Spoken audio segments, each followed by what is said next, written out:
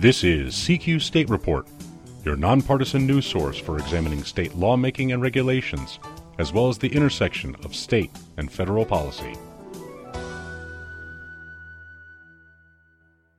Most states run by Republicans have so far passed on the chance to expand their Medicaid programs under President Obama's signature healthcare law, better known as Obamacare.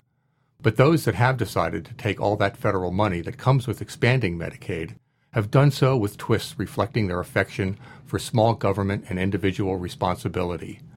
And one of those twists is to try to require Medicaid beneficiaries to sign up for job training programs. I'm Tony Naffo, editor of CQ Roll Call's State Report, and I'm here with my colleague Marissa Evans, who has just finished a story about states that want to tie Medicaid to work. What are those states up to, Marissa? Well, Medicaid takes up a really big chunk of state budgets. I mean, for a recent report from the National Association of State Budget Officers, for fiscal year 2016 alone, 41 states have tacked on an additional $9.2 billion for Medicaid programs. Even with the federal government chipping in and paying for Medicaid, it's still not cheap to cover a very vulnerable population. And so that's why states are trying to get more creative by saying, how can we get beyond health insurance, beyond just providing health care, so that people can not only get the care that they need, but also can eventually get out of the program. You report that any kind of deviation from the standard Medicaid program requires a waiver from the Department of Health and Human Services, which hasn't been sympathetic to these job training requirements. Why not? HHS has been telling states, legislatures, state governors, time and time again, Medicaid is a health insurance program. It is not a work program. They have constantly told governors that are trying to kind of freestyle their Medicaid programs with work requirements that you can do something work-related, but just don't use your Medicaid dollars to do it. And governors have been really frustrated by that because they want to eventually, like I said before, move people off of the program. And the question is, how can we do that if they're not making enough money so that they can afford their own employer-sponsored insurance? How can we do that if people don't have the training to get jobs? That's the state's argument, but HHS has been really adamant that there should be no requirement that work is involved.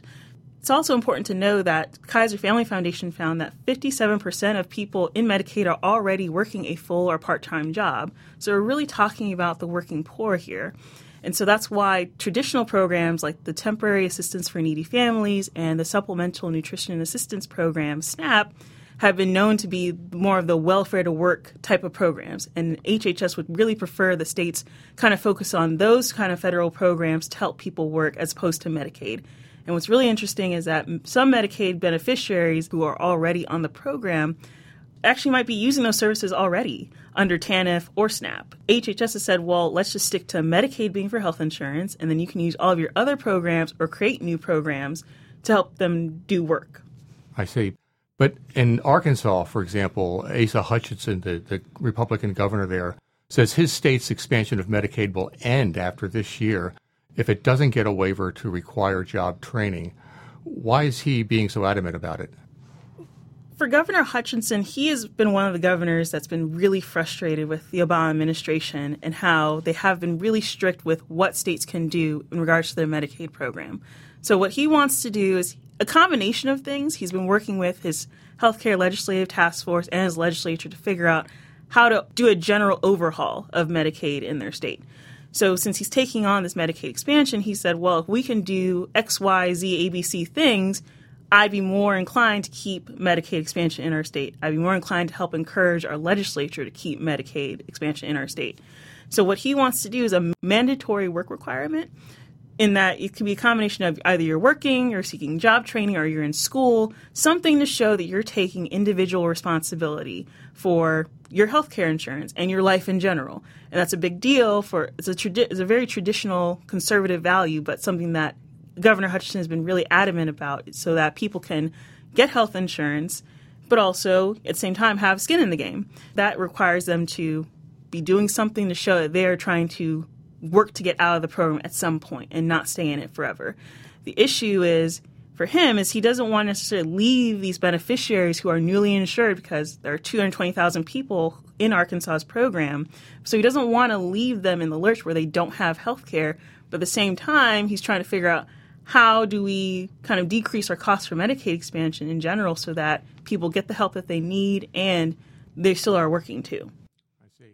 Now, when it comes to this job training stuff, some states have actually tried to do this on a voluntary basis, and the federal government doesn't seem to have a problem with that. Tell us about those states and what they're doing.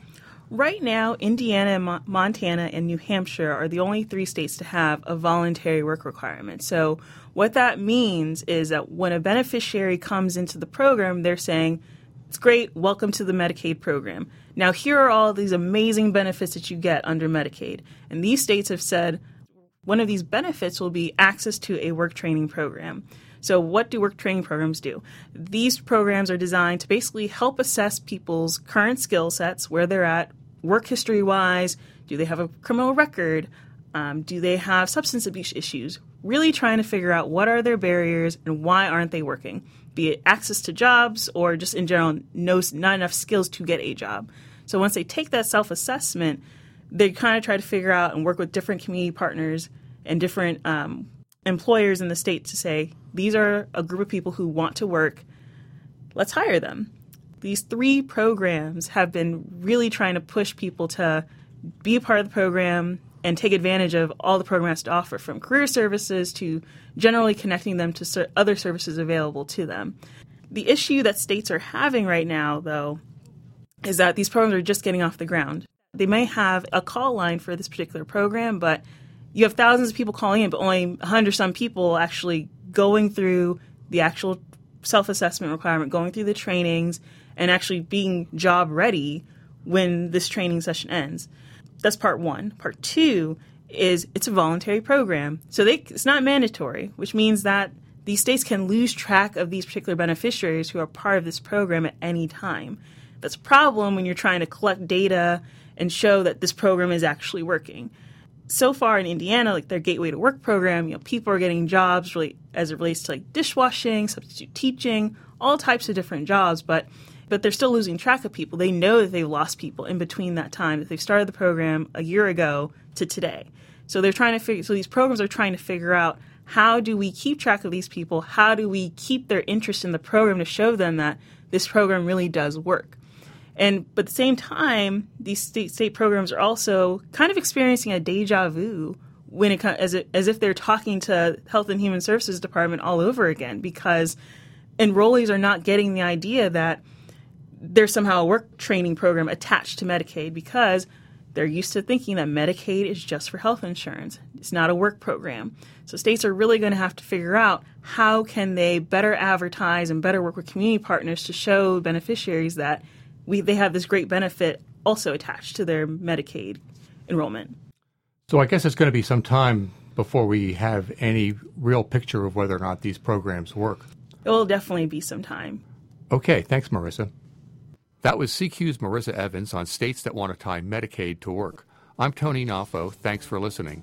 Until next time, you can find our state reports on CQ.com, follow us on Facebook and Twitter at CQ Now, and you can download our podcasts on iTunes and SoundCloud. Thank you for listening to CQ State Report. For more information on legislative and regulatory tracking, visit us on our site, cqstatetrack.com.